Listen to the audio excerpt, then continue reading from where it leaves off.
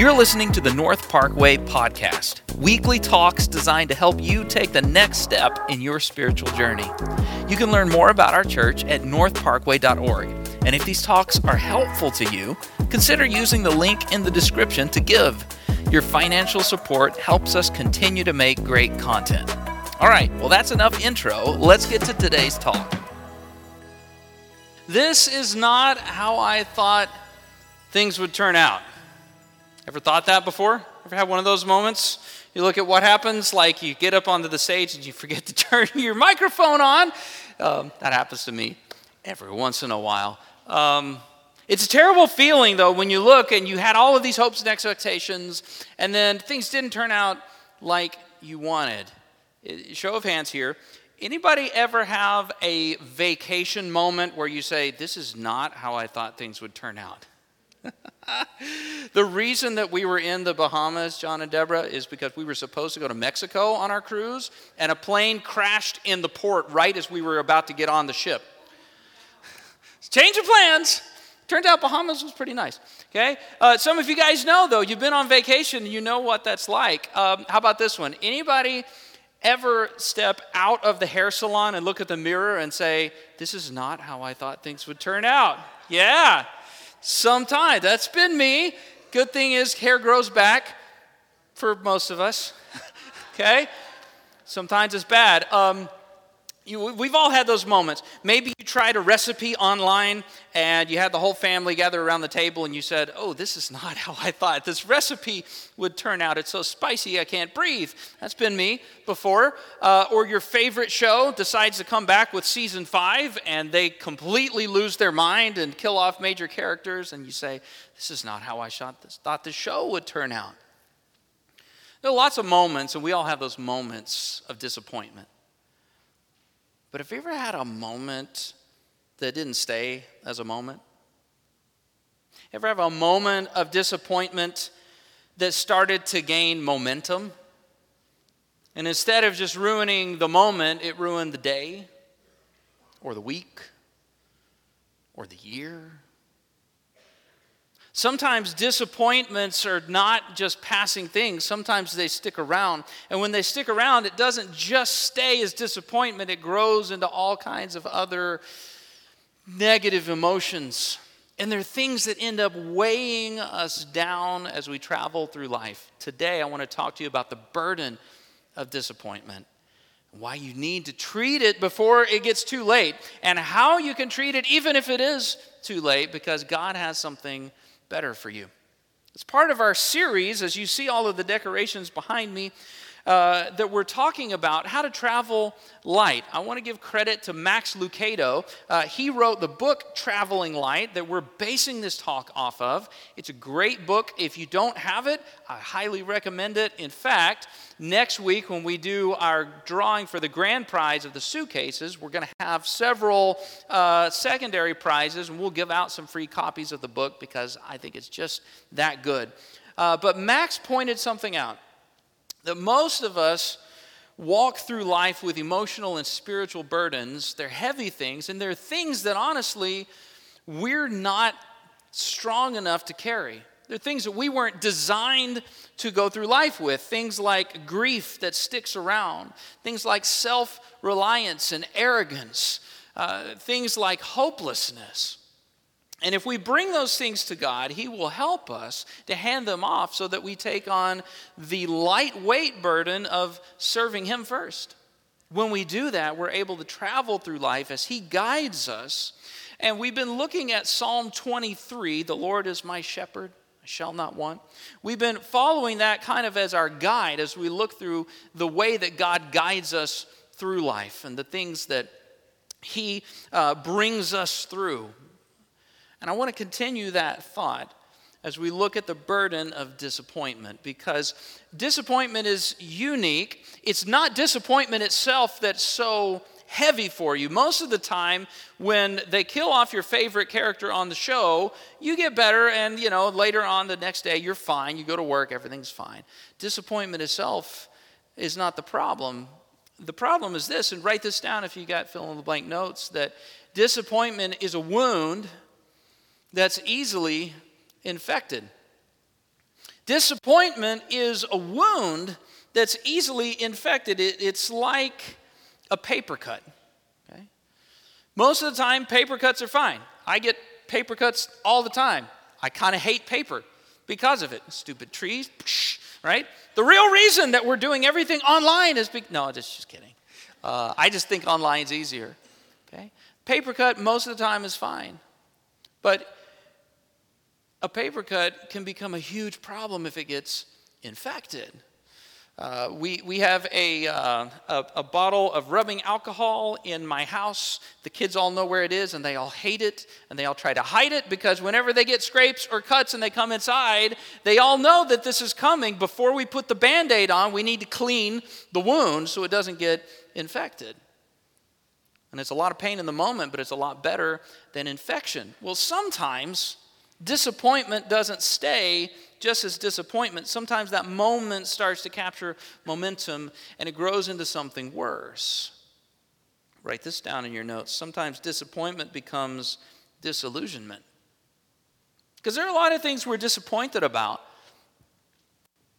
But sometimes when we say, this is not how I thought things would turn out, it becomes something worse. It's, okay, if you've ever been looking back at the wreckage of a relationship that you thought was going to last your entire life, and you said, wow, I'm looking over the table at divorce papers, this is not how I thought this would turn out. I'm here crying myself to sleep because I thought this guy was the one, and he didn't think the same, and now he's off doing something else, and I'm here trying to start over, and is it too late for me to start over? And you have these thoughts, and very easily it can go from, wow, that stinks, to, who was I kidding? I can't have a healthy marriage. I'm not lovable like that. I'm the problem. It's easy to look at things that we're disappointed about and say, who was I kidding? I'm never going to make the team. I'm never going to be able to get enough scholarships to go to college. I can't afford that. What was I even thinking? Sometimes disillusionment grows out of our disappointment, and we end up progressing further. See, it's bad enough if it stops at disillusionment. Sometimes it does. You feel bad about yourself. I guess I am just a loser. That's why nothing works out for me. And then eventually you kind of get better. But sometimes it doesn't get better. Sometimes that infection, if you've ever had a wound that got a little bit red around it, and you got a little nervous, and then 2 or 3 days later it got better. Okay? Sometimes it doesn't get better. And the natural progression from disappointment to disillusionment, it leads you to despondency. Okay? See, I'm a pastor. I use D 3 times in a row. You like the alliteration? We do that a lot. I don't know why. Maybe it helps a little bit. Anyway, sometimes you get these things and you get this thought in your head, okay, who was I kidding? I'm on my 5th different career track and I'm on the bottom rung again. And if you get into that point of disappointment and you say, I guess I am a loser after all, I guess I'm just not a good employee, I guess nobody really wants to hire me, then the natural progression is to become despondent and say, why even try? You ever been there? Why even go through the effort? It's just going to end up the same next time. Why go on another diet? The last 5 failed. I guess I'm just meant to be at this weight. I guess I'm just not meant to look like, I'm not meant to fit into these clothes again. I should just donate these because I'll never fit in these jeans again. Disappointment doesn't stay as disappointment. It gets infected and it gets worse and it creates different problems for us. Sometimes it's disillusionment. Sometimes it goes beyond that to despondency. And sometimes it grows even worse. And write this down. Sometimes disappointment becomes resentment. That one doesn't start with D, Pastor Chris. I know. Okay? This inside a pastor's mind, I actually spent about 5 minutes thinking, is there a D word that I can shoehorn into the... No. Now you'll really remember it because it stands out. Okay? Sometimes though, okay, many of you have been here. Sometimes you're disappointed about how things turned out. This is not how I thought things would turn out. Who was I kidding? I'm just a loser. Why even try? And then you go one step further and say, wait a minute. No, I'm a loser because my parents screwed me up. I'm a loser because my ex screwed me up. I can't get ahead in life because those Democrats or those Republicans got elected. I can't figure things out because that pastor on the stage couldn't find 4 words that start with D. Now I don't remember the sermon. It's easy when you get disappointed and when that disappointment becomes infected, it's easy for that to create some anger inside of you, especially when disappointment is not just a moment, when it's a season, it becomes a lifetime of disappointment. This is not how I thought things would turn out. When you look at your bank account, when you look at your 401k, when you look at your face in the mirror and say, this is not how I thought things would turn out. It's easy to say, well, it's not really my fault. It's somebody else's fault. And you know who the easiest person to blame is? God. Because we sang, you turn graves into gardens, Lord. You turn bones into armies. And we have the prayer team here to pray because we believe you can fix it. And that belief that he can fix it makes us really cranky when he doesn't fix it. God, you could snap your fingers and everything would be better. I can't believe you didn't do that. Why am I serving you with my life if this is what I get out of it? That's a really toxic place. And some of you know what that feels like. It's easy for these things to become infected. And that infection, it tends to spread until your feelings of disillusionment and despondency and resentment aren't even about the disappointment anymore. It's just in general. I'm just resentful at life. I'm just mad. Some of you guys have a coworker that is just mad at life. You know what that person is. Some of you have a neighbor. You're like, man, what did I ever do? It's not even about you. They're just angry at life. They're just resentful at their lot in life. And it's a terrible place to be. And if you've been in that place, it's a heavy way to travel through life. And it can happen to the best of us. Let me show you an example of one of the last people you would think would ever become disillusioned and despondent and resentful. I want to talk to you a little bit about John the Baptist. There are a lot of Johns. Whoop, that was dramatic. For those of you guys on the podcast, I just knocked my water over, but it's back.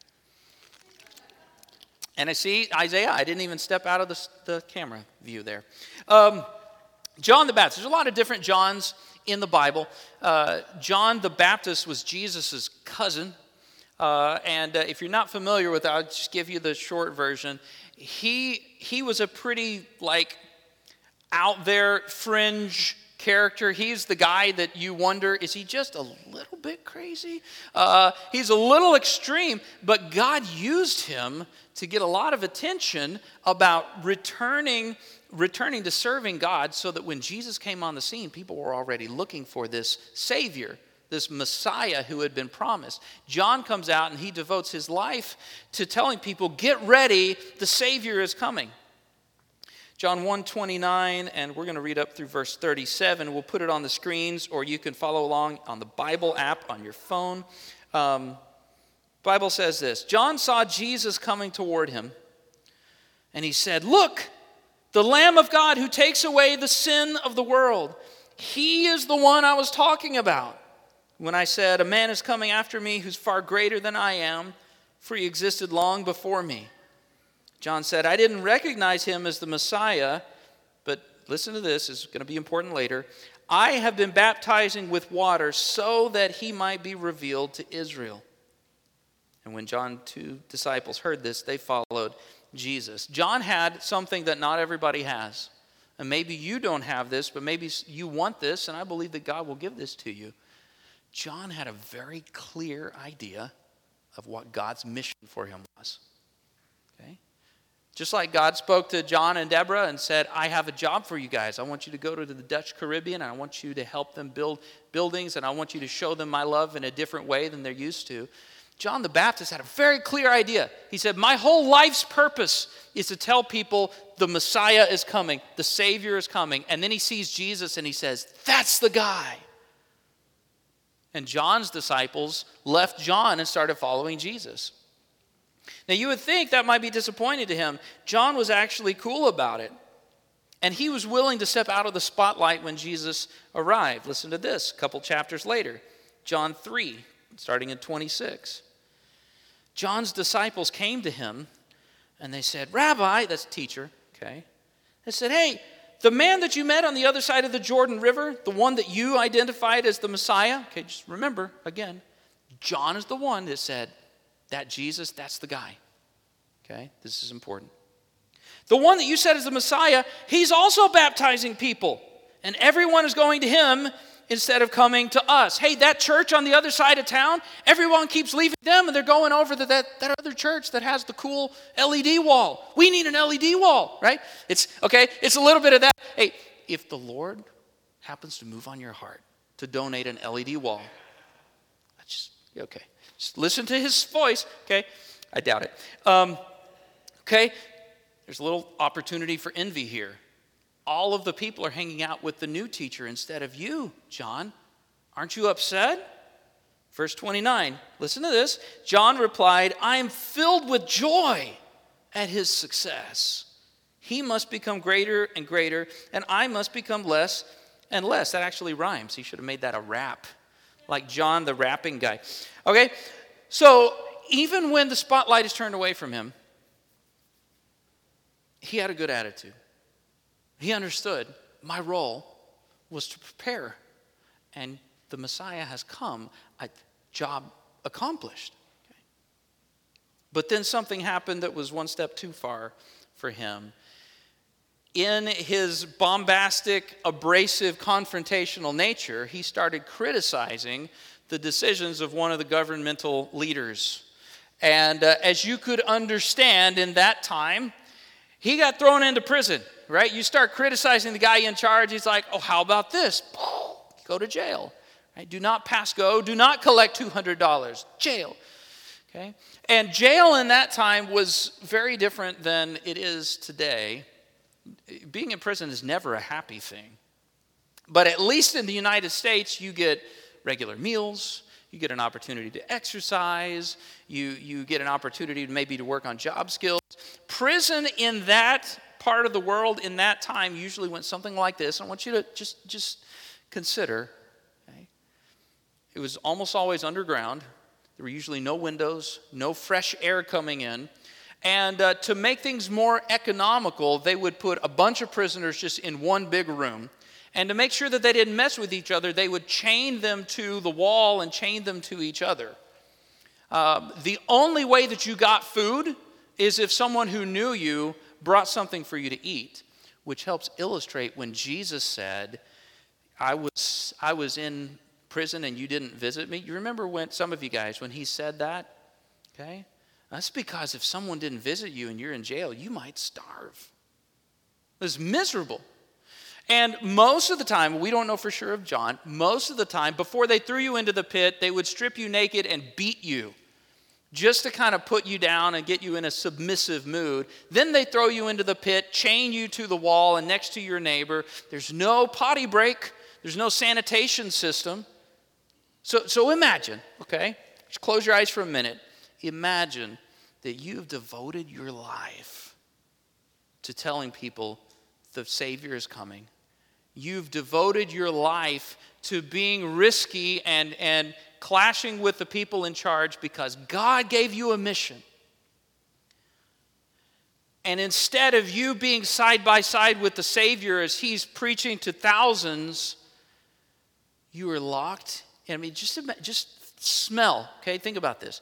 Imagine the smell by about day 3 or 4 with a dozen or so people in an underground room with no fresh air and nowhere to use the bathroom but right there.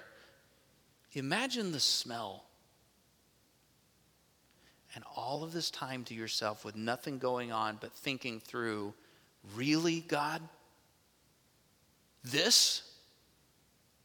I am confident that there was a moment there, or many moments, where John said, this is not how I thought things would turn out. And for even someone as locked in with the Holy Spirit as John was, that disappointment, it got infected. Matthew 11, verses 2 and 3.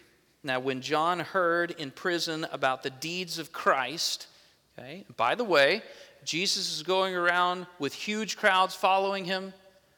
He's having really nice meals with really wealthy people. He's got folks coming and pushing through the crowd just to touch the hem of his garment so they could be healed. Jesus is a superstar.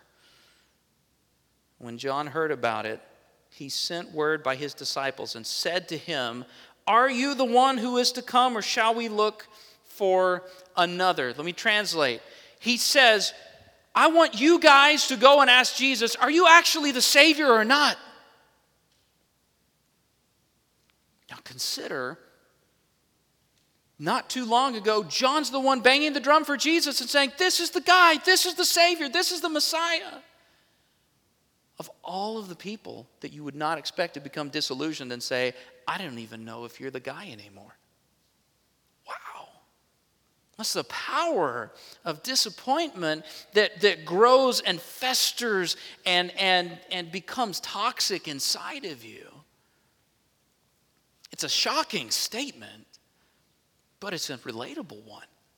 Because let me tell you, if I devoted my life to working full time for the church, and I said, well, I could have done all of these things. I could have gone to these universities. No, I'm going to put all my work into this. I'm going to do all this for the Lord. I'm going to do this for you. And I end up in a pit chained with a bunch of stinky, mess-ridden people, and I'm wounded and sore all over. And I think I could have a moment where I say, God, what are you doing? Are you even out there? Do you even see what's going on in here? It's disappointed. And he got into a really bad place, but I want you to see something important. When he got to that place, he handled it the right way. You say, he did? He did. Because rather than wallowing in that, he brought his disappointment to God. Write this down in your notes. When you get disappointment in your life and it doesn't just pass and it doesn't just float away, you need to bring your disappointments to God. Because he's the only one who can help you climb out. We've been looking at Psalm 23 and all of these illustrations of God as our shepherd. All of these different verses. And there's one that I've passed over before, and I love that Max pointed this out in the chapter in his book. Psalm 23:5, you anoint my head with oil. Now, when I think of David, I remember that time when David was a teenager and the prophet Samuel came to his house and he pours the oil over his head, and that to signify you are the next chosen one to be king of the country. I think of that, anointing my head with oil. I think it's certainly possible that David is referring to that in his own life. But he's not, the whole symbolism of the psalm is not about David as a human, it's about David as a sheep and God as a shepherd. And what I didn't realize, this is cool, is that it's normal for shepherds to travel as they're grazing with the sheep, to travel with a stockpile of oil, because when the sheep would inevitably get wounded, they would apply oil topically to the wound. And they didn't have germ theory, back in 1000 BC or whenever he wrote this. But they did understand that if you put oil on the wound, it tends to heal better. What we understand now is that a lot of different oils, naturally derived, have powerful antibacterial qualities. Some of the best antibacterial treatments to a surface wound still today are naturally derived oils that you put on something. And so this idea of the shepherd anointing the head of a sheep with oil is not saying, you have been chosen to be the leader of the sheep, right? Nothing to do with that. It has everything to do with preventing a small wound from becoming a life-threatening infection. And just like my children hate to tell me, we just had this the other day. They hate to tell me when they get a scrape or a cut because they know that Dad, Royal Ranger guy, is going to make sure to wash the wound and treat the wound before Mom comes in and gently bandages it and puts the stuff, right? They know, like, let's just try to do it when Dad's at work, okay? But the only way, if you have a wound, sheep can't treat their own wound. The only way is to come to the shepherd with the wound. And when you have a disappointment that doesn't pass in a moment, you have a moment that lingers, you have a moment that gathers momentum, and you can't fix it, the only way to heal is to bring that to the shepherd. You've got to bring that to God and write this down. You have to be honest about your feelings with God and with yourself. There's a danger for people who grow up in church like I did. I'm a pastor's kid. I know all of the things that you're supposed to say. I know all the things you're supposed to feel. And I have a problem, guys, with being honest with myself when I feel something that I know is not the right feeling. When I have an attitude that I know is bad, I have a tendency to say, I don't feel that. I'm not upset. I'm not disappointed. But you got to be honest with yourself. You have to be honest with God. You say, well, Chris, isn't that disrespectful to say, God, why did you do this? Here's what I see. Every time in the Bible that someone says, God, why? He responds with correction, but he doesn't kick someone in the face and say, you're out. Okay? God has shoulders that are strong enough for you to pound your fist again every once in a while and say, why are you doing this? Because you're his child. I want you to see how Jesus responds as the band comes back up, because the way that Jesus responds tells us a lot about how we should respond when disappointment sticks around. So Matthew chapter 11, verse 4, so right after the guys come to Jesus. John told us to ask you, are you even the Messiah or not? Jesus says this. Go and tell John what you hear and see. The blind receive their sight, the lame walk, lepers are cleansed, and the deaf hear, and the dead are raised up, and the poor have good news preached to them. He says, go show him what's actually happening. Go show him the fruit that's coming out of this partnership.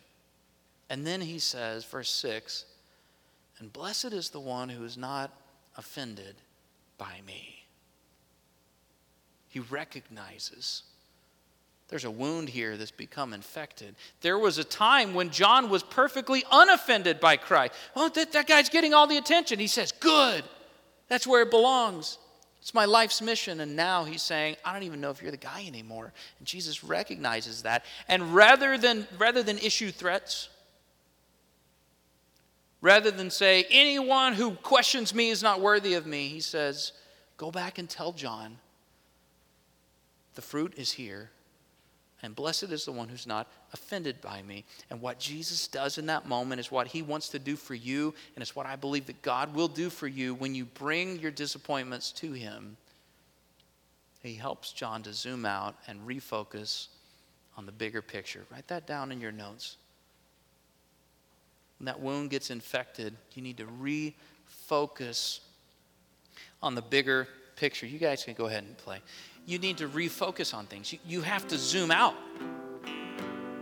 Because that moment, what happens is that moment was a moment, that moment when you realize, you say, Pastor Chris, you keep saying moments. Some of these things, I understand. Some of these are not momentary things, or else they would never become life-altering disappointments for you. But as that wound gets infected, what happens is that one piece of your life, that one aspect, that one season of your life, it becomes larger and larger and larger until that's the only part of your life that you seem to be able to see anymore.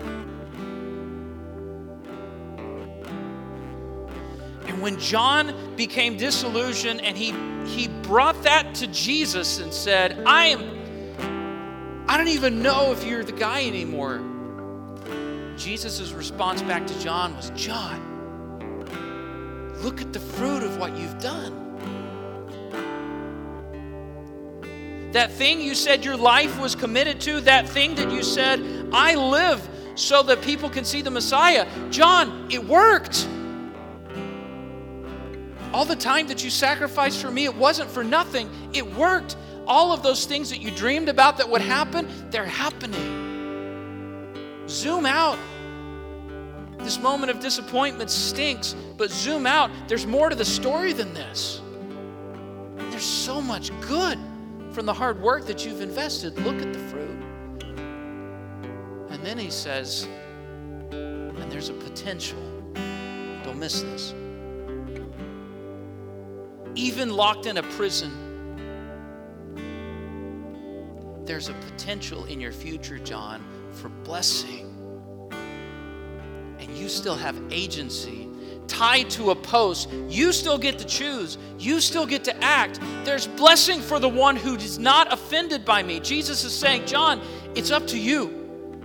This is hard right now, I know, but look at the fruit, look at the results of your work, and don't give up now, because there's blessing ahead for you if you will navigate this the right way. So let me ask you, what are the disappointments in your life? What are the disappointments that last longer than a moment? I started with fun ones and easy ones, but I realized sometimes that disappointment is serious. Some of you know what it's like to say, I thought we would get more time with Dad. This is not how I thought things would turn out.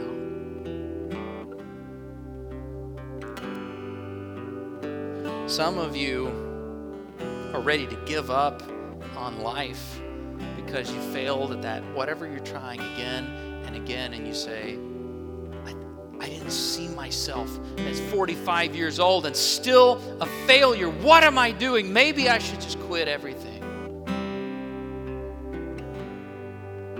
Some of you look around the living room when the holidays come around and there's a seat missing. There's an empty seat. And it breaks your heart. This is not how I thought Christmas was going to turn out. This is not how I thought my story was. This is not how I thought things would go, and it breaks your heart, and it's a wound. What are the disappointments for you?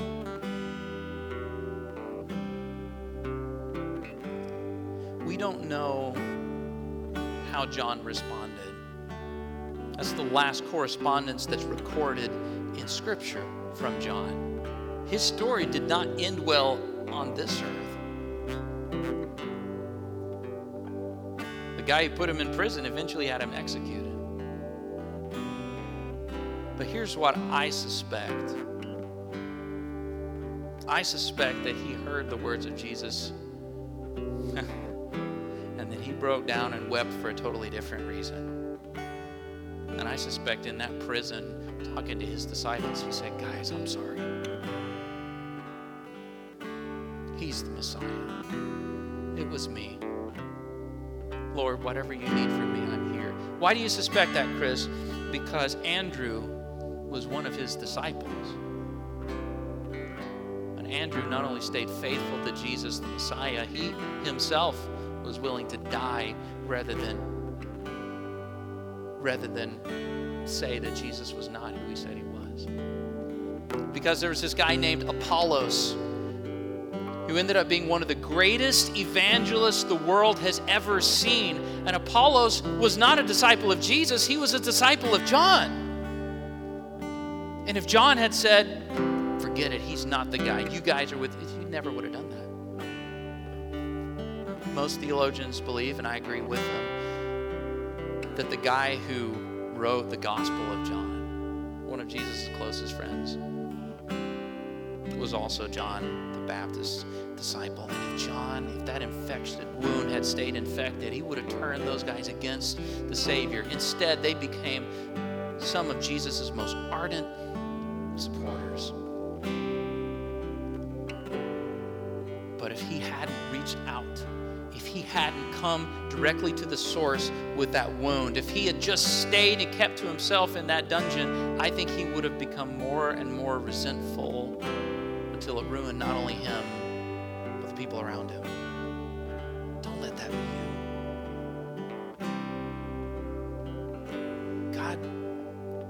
God's heart breaks for the things that break your heart. And I know some of the disappointments that you face in life are overwhelming. And there's no microwave version to just feel good about that. I don't mean to say that there is.